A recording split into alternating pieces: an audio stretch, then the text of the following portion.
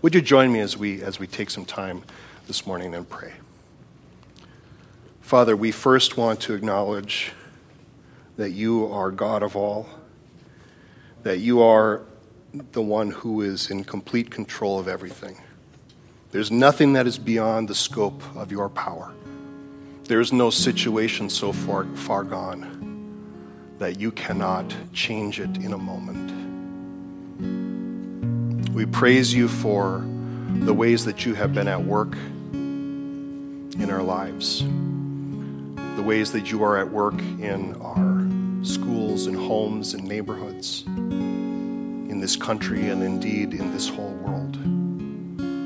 We thank you for the way that you have individually been doing your healing work amongst some of the folks in our midst today. And we ask for continued healing. We ask that you would send your peace and comfort. Be with the Bisbee family. Lord, there are so many things that we just don't understand about this world. So many situations that seem overwhelming and beyond our control. And yet you call us to keep our eyes on you. That in the midst of all of the heartache and anxiety, wondering about what things are going to be like, what the future is going to hold, that when we keep our eyes on you, we can be assured that you will lead us and continue to do so forward into the unknown. There's nothing that will happen to anyone here today or tomorrow or next week that you don't already know. You will be with us. And Lord, even if those tough times are coming, I pray that you will remind us of your presence. Be that rock that we can lean upon. You know, it can be easy just to kind of stay rooted to where we are. But when we say yes to you, O Lord, when we say, yes, I want to follow you with all of my heart, all of my life, all of my days, you say, okay, but understand what you're getting into. You have called us to something bigger than ourselves. And we gratefully, albeit with some trepidation at times, want to step forward with you. Lord, will you help us to do so? I pray that you will be with each person here today. All of the situations that are pressing on our heart, all of those things that are consuming our brains, that we would be able to lay them at your feet in this moment and to offer you all of our heart, all of our soul, all of our mind, and all of our body as we continue to worship you. Will you receive our praise, O Lord? For we humbly pray this in Jesus' name.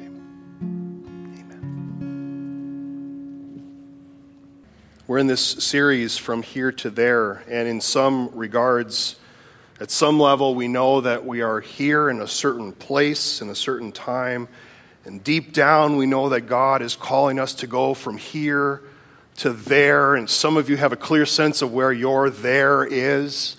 Others of you are like, I have no clue what the next step is or the next moment, let alone what's way out there. But there is where God calls us, both higher and deeper, just like we just sang. Last week, we imagined a line stretching from here to there. We have a little picture, and actually you have that little insert with here to there on there.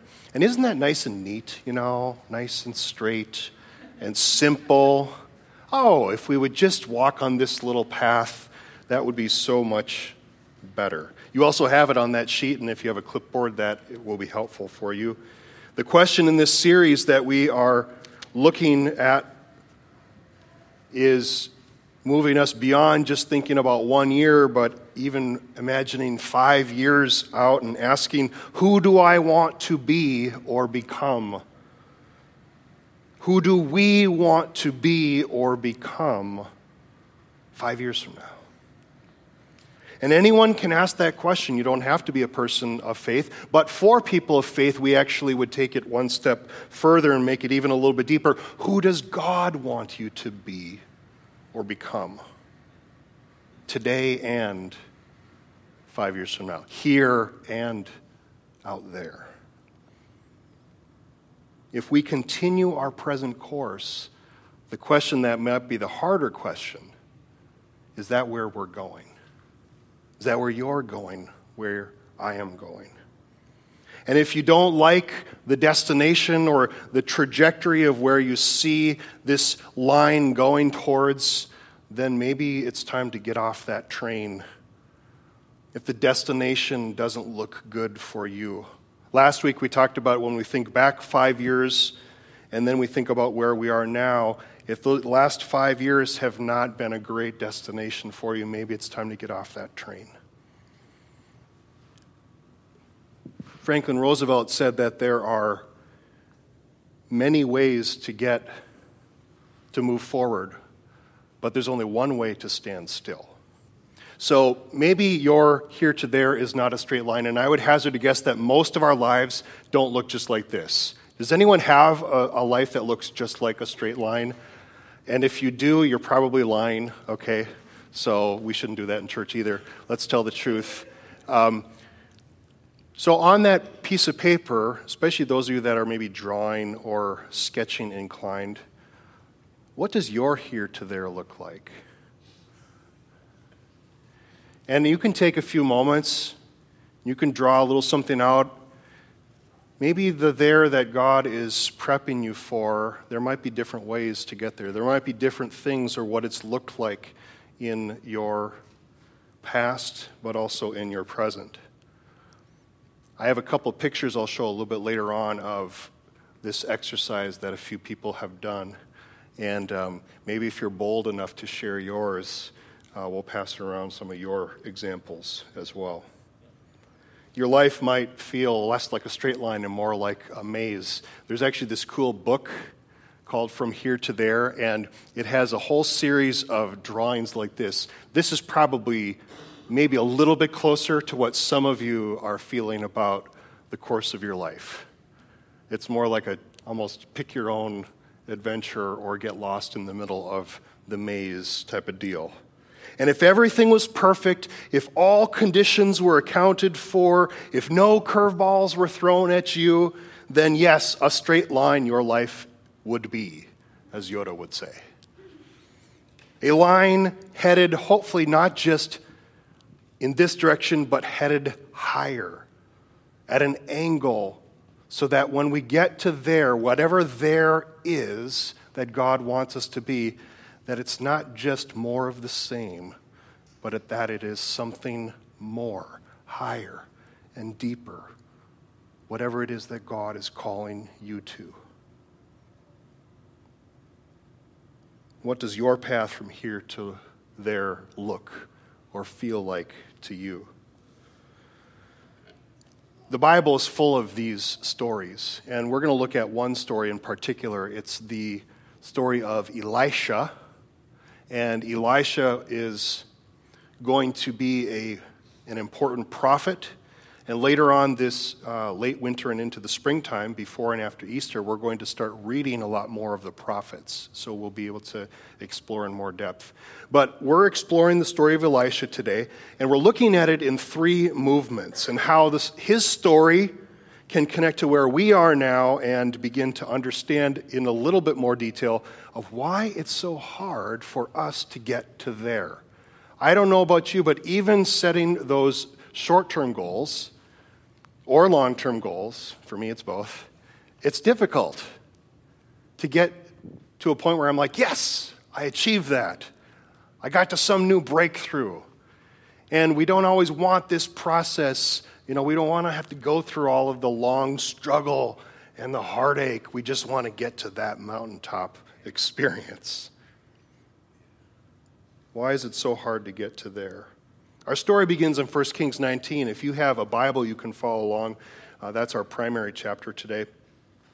And God has been speaking to his people through the use of prophets. Now, when we've looked at the Old Testament before, we've looked at a lot of different ways that God has chosen to speak to his people. But at this point, he speaks to a guy named Elijah, who is the prophet of prophets. He is considered the greatest of the miracle-working prophets.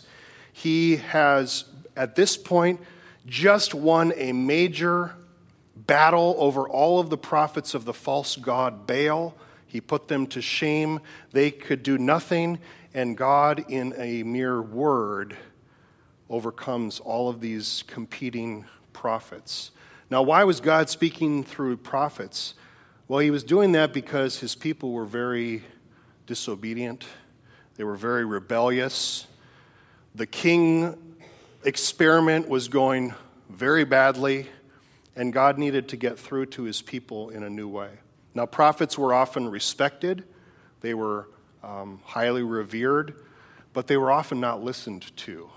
You know, when there's a resistance in the heart, it's very hard to hear anything, even if it's coming from a person who's bringing the word of God.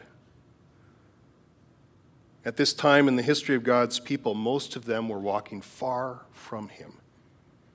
Now, Elijah has demonstrated the total power in the very chapter just before what we're reading today. But then what happens? The queen of the land, Queen Jezebel, who was a fierce follower of Baal, did not like what had happened, and she says, "You better get out of here. I'm going to come for you, and I'm coming to kill you." And what does Elijah do? He runs away. He runs off, scared, into the desert. And it says he came to a cave where he spent the night. And then the Lord says, "What are you doing here? Why are you here?" He ran all the way actually to Mount Sinai and found a cave on that mountain of God and was hiding in it. And God says, "What are you doing here, Elijah?" And then Elijah goes through this long explanation of, the people don't like me and they're trying to kill me. Life is hard. It's a horrible, no good, very bad day for me. Don't you feel sorry for me, God? God says, "Okay, this is what I'm going to tell you. Go back. Go back the same way you came. Travel to the wilderness. You're going to do a few things, but one of these things that you're going to do is you are going to anoint," that means authorize, "the next prophet." And that prophet is Elisha. He's going to replace you as my prophet. And Elisha doesn't even know this yet. But it would be hard to fill and follow the footsteps of Elijah. You see, Elijah has done a series of, or will throughout his career, of about 14 different miracles.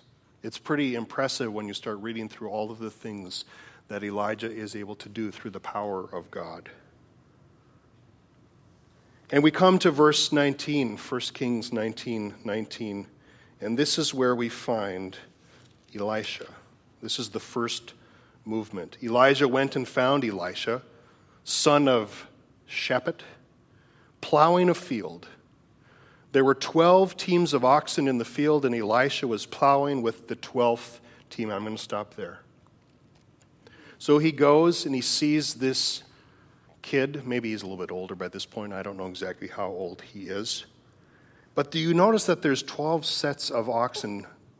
Anyone have experience with plowing of any kind or planting? Well, in that day, a lot of the work was done by hand. So the fact that there are oxen, these are the F-150 Super Duty turbo diesels of the day. They're the John Deere high-end tractor. They're the $250,000 combine that you use in the field. If your family had one, you were lucky. How many do they have? 12 teams. 24 oxen. That's expensive farm equipment of the day. Elisha is a rich kid. And he is set to do the hard work of taking over the Shaphat family farms and industries. It's a good deal. It's a good, secure thing. He had a lot of influence in their area. 24 tractors. Do you know how much land you'd have to have in that day to justify 24 tractors? I'll spare you the thinking time. A lot. I didn't want to calculate it either. A lot. So we know that Elisha is hardworking. He's working out in the fields. He's a wealthy son working the family farm, and his father is grooming him to take it over, run it all. It's a huge responsibility. It's an important calling in life. In fact, a lot of the farmers that I know, they would love for their children to take over the family farm or be able to pass it on. It's a wonderful gift or ability to do. But everything was about to change for Elisha. The second half of that verse says this: Elijah went over to him and threw his cloak across his shoulders and then walked away. Will you help me? Will you stand right there? So we don't know exactly what the cloak looked like, but when I first became a pastor, what they did is they took this, it's called a stole, and they laid it over me just to kind of mark the moment. And I imagine that Elijah's cloak was probably maybe something a little bit, maybe it was something that was a little bit nicer like this.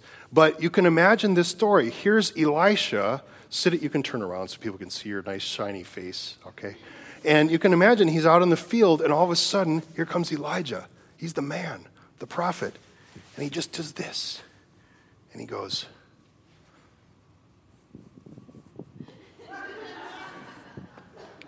and he just walks away.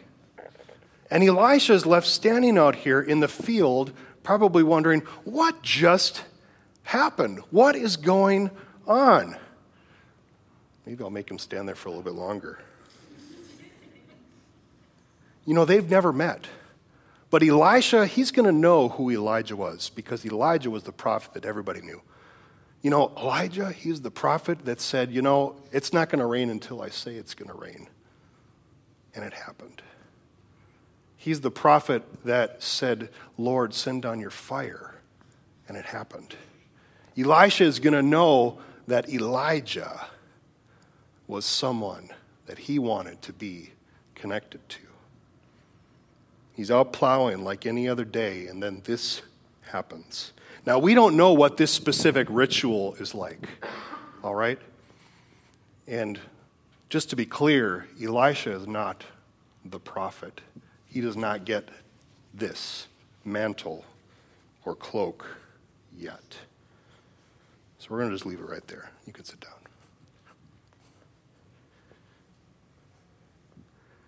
We don't know what that ritual is like. We don't actually really know what the specific significance is. A lot of those cultural things are lost to us through the years. But we can imagine that whatever the case is, Elisha knew what was happening in this moment. We know that it is an offer to come under the authority of Elijah. It's an instant offer saying, just like what Jesus did with his disciples, come. Yeah, that's exactly where your mind was going. Come, what? Follow me. It's a very similar type of deal. Elisha had everything, but he also understands what he's being offered. He's being offered a completely different there than he ever imagined was possible. Now, you could think it's hard, and you would be correct, for him to leave all that. It would be so hard to leave all that. But he jumps at the chance. The first half of verse 20 says, Elisha left the oxen standing there, ran after Elijah, and said to him, first let me go and kiss my father and mother goodbye, and then I will go with you. But Elijah says, go on back, but think about what I have done to you. Make sure you understand the significance of what you are about to say yes to what you are going to embark on. You see, Elijah has just had his dark night of the soul where he's been crying in the wilderness and complaining to God. And God says, yeah, so what? Go back. This is the life I've called you to and the life that you are living. We might call that moment that Elijah had a come to Jesus moment if we were in the New Testament. Elijah wants Elisha to consider this offer. That as a prophet, people will respect you, some people. But it is not an easy life. It is a life where you will endure great sacrifice. It's a life where you are not in control, and this is something Elijah has just had to learn himself again. So understand it full well. If we were in the New Testament, using New Testament language, we would say something like, count the cost before you carry your cross. Count the cost before you deny yourself and follow Jesus. Because a lot of people, trust me, don't think about it. Maybe they think, I'm going to say yes to Jesus, and it's just like this little magic genie in a lamp that anytime I'm in trouble, I can just rub it, and things will magically going to get better. And friends, you know, if you've walked with Jesus for any length of time, that's not always how it works, and usually doesn't work that way. When things get bad, I can just pray and it'll all get better, poof, and I'll feel better. You might feel better, but it might not all get better right away. We might sing, use me on Sunday, but then we get to Tuesday and we feel used, and it's easy to turn our back. For Elisha to say yes and drop everything, he's embracing a life where God is going to use him dramatically, powerfully, but he will also encounter hardship and difficulty and opposition. He will not know what is going to happen from day to day, and that is what he accepts on the spot. How do we know that he immediately decides to do this? Read the very next verse. So Elisha returned to his oxen and slaughtered them. Your dad has just given you, or if it's today, your mom has just given you the keys, the brand new keys to your John Deere tractor, and you decide that you are just going to drive it into the Delta water. You are going to set it on fire. You're going to take your entire livelihood and you're going to say, yep, $250,000 combine. I'm going to put it. Thank you, wind. This is why I brought this. Hopefully I won't have to use the whole box. There we go. And he slaughtered the oxen. And then it says he took the yoke and he burned up the yoke and he cooked all of the meat of the oxen, and then he fed all of that meat to the rest of the people of the town. Everybody knew what's happening. He is not only turning his back on Shapett Family Farms, he has just seriously destroyed their ability to continue in the status quo. I'm not sure why he did that particular act, but he did. Maybe it was to show that there's no turning back. There's no going back in the moment. He's walking away from the life and people that he knew and loved. The future that was ahead of him, he is saying, nope, God has a different there for me. And with one spark, there's no going back. It's a bold move, one that took guts. If you inherited a house or anything and then had the ability to just give it all away or destroy it all, hopefully not destroy it, would we have that same boldness to say yes to what God had planned and completely upend what we had been thinking about? Then he went with Elijah as his assistant. That's the first part of the story. The second thing that happens is that we don't really know. We don't really actually know very much of what happens in the rest of the story, other than we know that Elisha follows Elijah, just like those disciples later on would follow Jesus around. And assuming that you're following around the person that is God's mouthpiece at that point, hopefully you are learning and growing and discovering what it is that you're supposed to do. Years pass, 1, 2, 3, at least 7 or 8 years, maybe as much as 18 years. And do you know that we get one detail of what Elisha did? In 2 Kings 3, it says, he used to pour water on the hands of Elijah. This is what he was. Can you hold out your hand? Elisha, after his meet and greets, and Elisha would go, there you go. And he'd allow him, he was the Purell man. For 7 or 8 years, pouring water on Elijah's hands. Maybe after Elijah would do some rituals or something. And there's Elisha just standing there in the background, ready to pour more.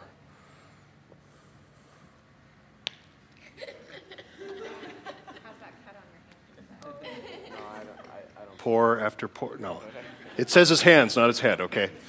Pour after pour after pour, year after year. Do you know that's the only detail that we know that Elisha did for years and years and years? Years and years of following Elijah. Not a word, no fame, no glory, just pour after pour after pour. Okay, maybe not Purell. Maybe it was more like pouring like this. Just there in the background, serving, allowing the ministry of Elijah to go forth in the way that God wanted it to go. Not expecting credit, but perhaps thinking, when's it going to be my time? How many years am I going to have to go through this? But then God speaks again towards the end of Elijah's life. And he tells Elijah that it is all about to end, that I am about to take you into heaven, so get ready. Elijah and Elisha start walking to a remote place, and this is the third movement of the story.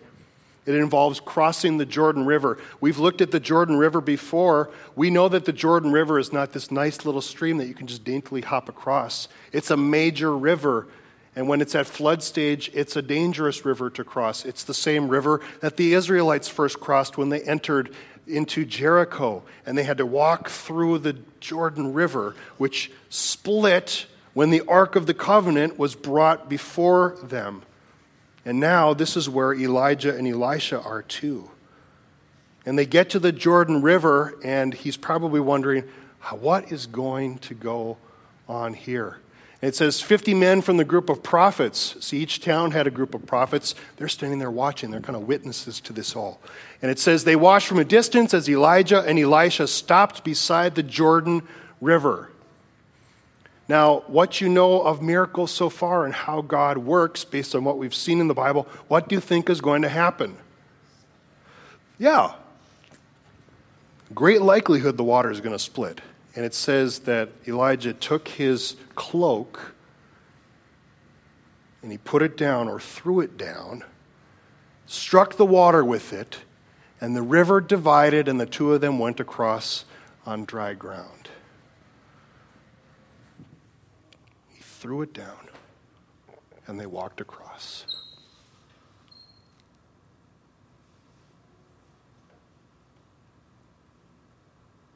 It's hard. They walk across the water. And they get to verse 9, and this is what Elijah says. Tell me what I can do for you before I am taken away.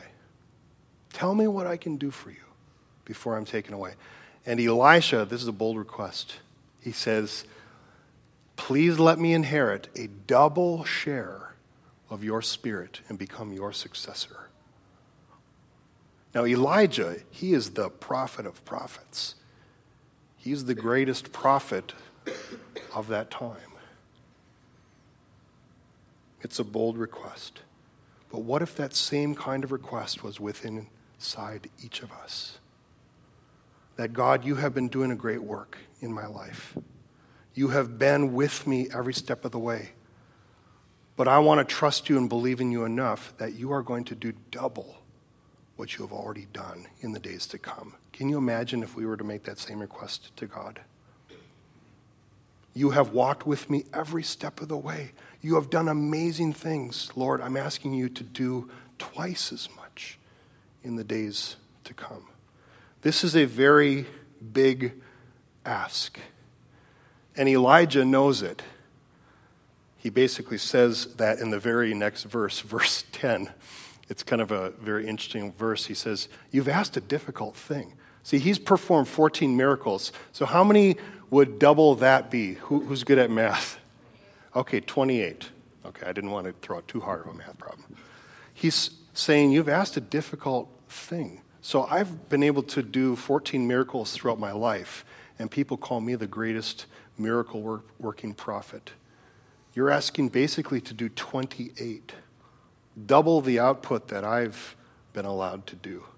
What you are asking is a difficult thing. But if you see me when I am taken from you, then you will get your request. But if not, then you won't. So he kind of makes a little out for himself. Those are the three movements of Elisha's life. That's it. And he hasn't done anything yet except pour water. It's so much to speak to us as we seek to get from here to there. Why is it so hard to get there? Why is it so hard to change, to move? And I know that there are lots of reasons for that, but perhaps the main one is that we don't really like or enjoy pain too much because change is hard, right? Yes. It's hard until the pain of staying where you are right now. You know where I'm going with this. Overcomes the pain of change. See, change is possible. We know it's true that in those moments of profound pressure, how is it that a mother is able to lift a car off of their child? How is it that someone is able to run into that burning building in the face of incredible pressure? Maybe not everybody, but change is possible. We are able to do really amazing things when the pressure is high enough. But in order for you to be able to get to there, wherever that there is for you, to get to where you want to be, it's going to take you some movement. I want to highlight just a couple of quick things. The first is this. It's probably going to require you to make some kind of radical, drastic action to overcome inertia.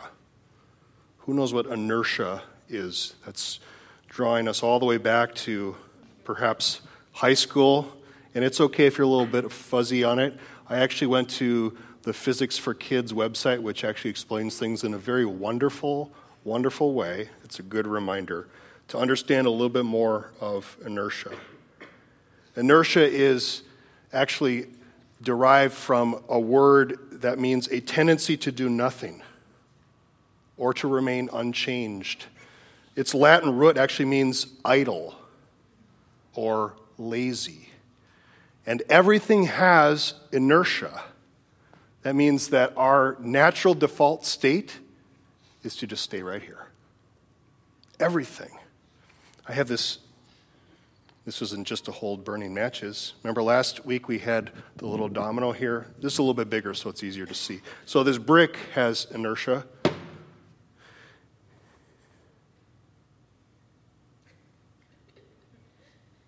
I could stand here all day and it's probably not going to move.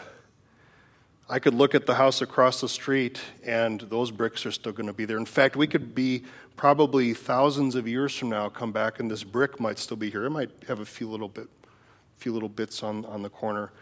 But its tendency or its natural state is going to be, it's just going to want to stay there as it is. Newton had a first law of motion. You remember Newton? He's the guy, we all have a picture of him. Look at that beautiful hair.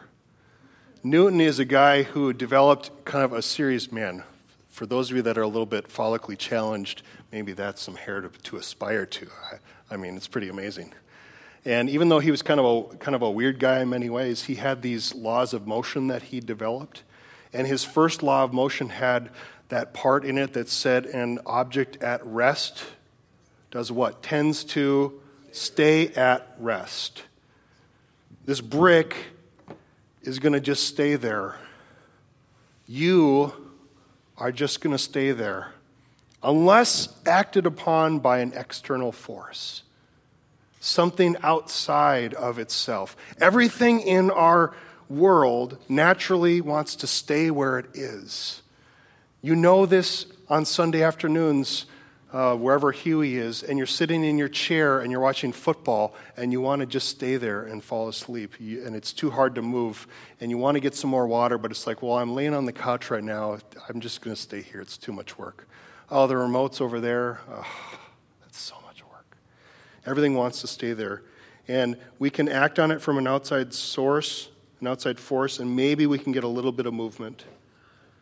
Maybe we can get a little bit of movement.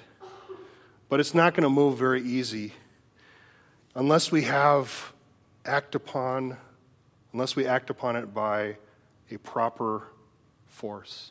I am not advocating that a hammer is always the right answer. I am not advocating that a hammer is necessarily the right force that needs to act upon you. I better do this so I don't make two. But with the right force, what was going to sit here for almost forever can change in an instant. And for you to get to there may require some dramatic action in your life. It might require something big and meaningful. And see, sometimes we like that sort of stuff. You know, we're like, ooh, that's kind of interesting. But it's hard to change our lives. Do you know that most of the energy expended going to overcome inertia from movement or non-movement to movement actually is expended, and there's very little left over to actually keep things moving? If I would hit something, I have to put a lot of force to get that to start moving. But then it actually doesn't go very far unless I would go back there and pick it up and throw it back. You can throw it back to me if you want. Thank you. See, we don't live in a perfect society. We don't live in a perfect world where we get to just do one thing and then we're just going to stay in motion. You know, Newton's second part of that law was if you stay at rest, if an object at rest tends to stay at rest, but an object in motion tends to stay in motion. That's the perfect ideal. But we live in the real world where things will always slow us down. That's why once your movement starts, once you break that initial inertia that's holding you to where you are right now, it will require at least a second movement. And you are not going to like this one. The movement is steady progress. This is not a sexy movement.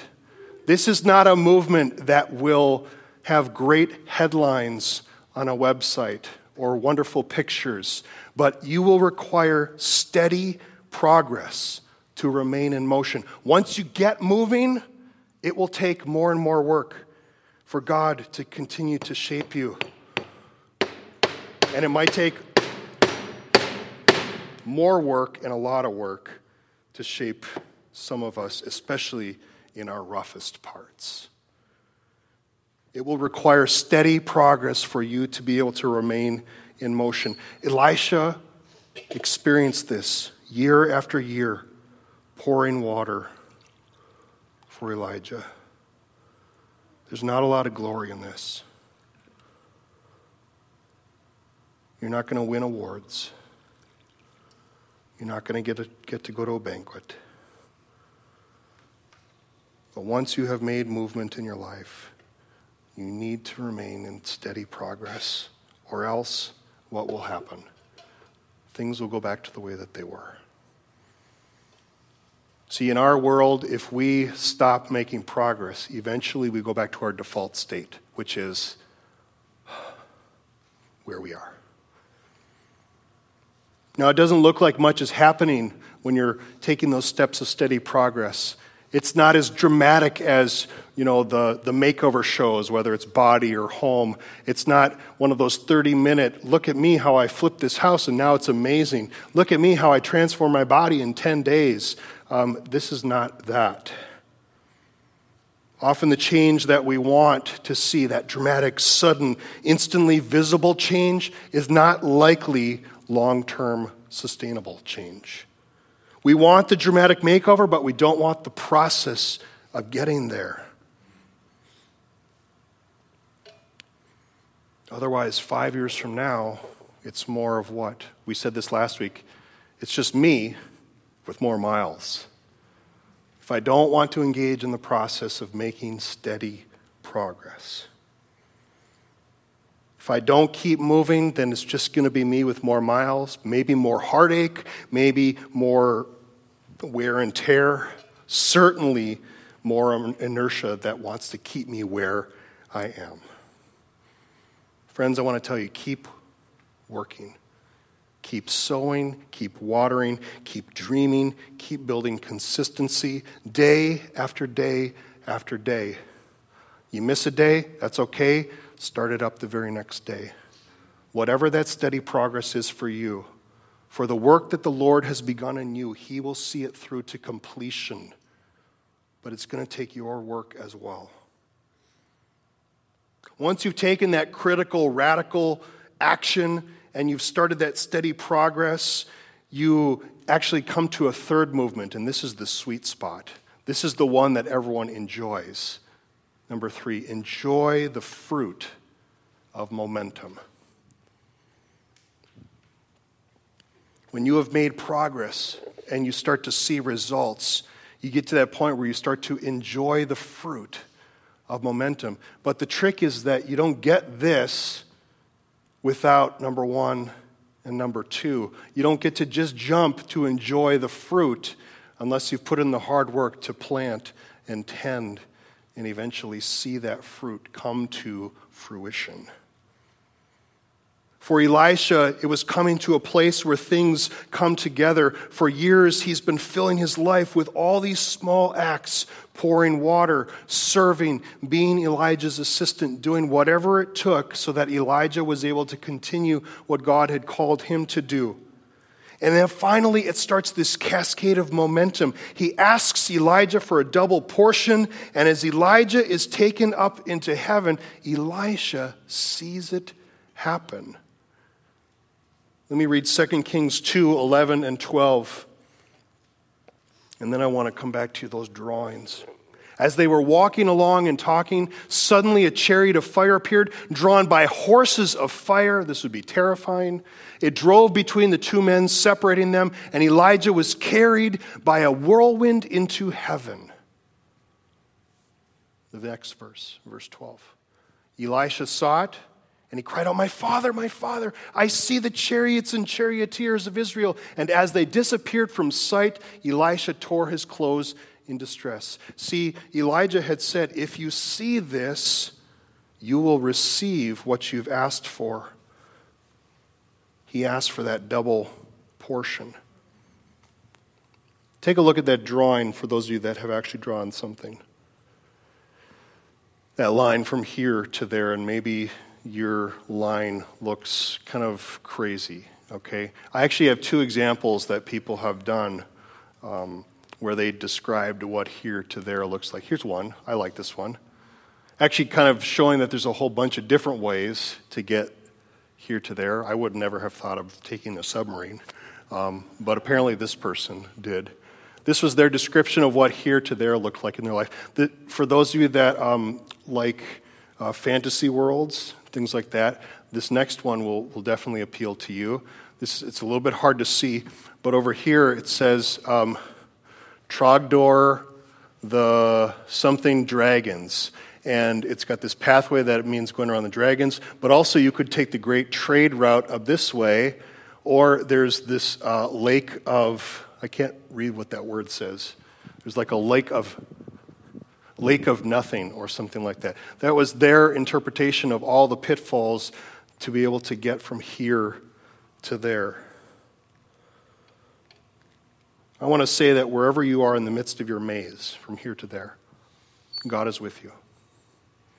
And maybe now is that point, maybe not yet, but maybe now.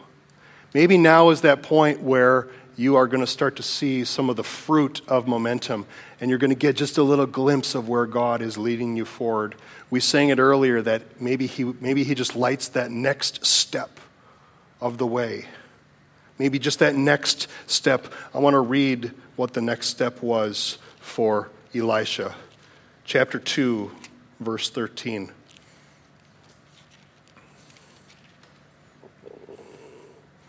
Elisha picked up Elijah's cloak. Remember, up to this point, he's been able to do nothing. He picks up the cloak, which had fallen when he was taken up. He returned to the bank of the Jordan River, verse 14. He struck the water with Elijah's cloak and cried out, "Where is the Lord, the God of Elijah?" Then the river divided, and Elisha went across. And everyone saw what had just happened. And they said, "The spirit of Elijah must be resting upon Elisha." Year after year of pouring water. And now he was the one walking through the water into all that God had prepared for him. But it took some dramatic action on his part at the beginning. And then year after year of pouring water, pouring water, pouring water. When everything comes together over time, it is a privilege to enjoy the fruit of momentum in your life. But you have to get through 1 and 2, usually, to get there. It's difficult to do drastic, radical action in your life. And it can be unbearable, my friends. It can be very uncomfortable to make steady progress. You will feel at times like you are just spinning your wheels and going nowhere. But stick with it.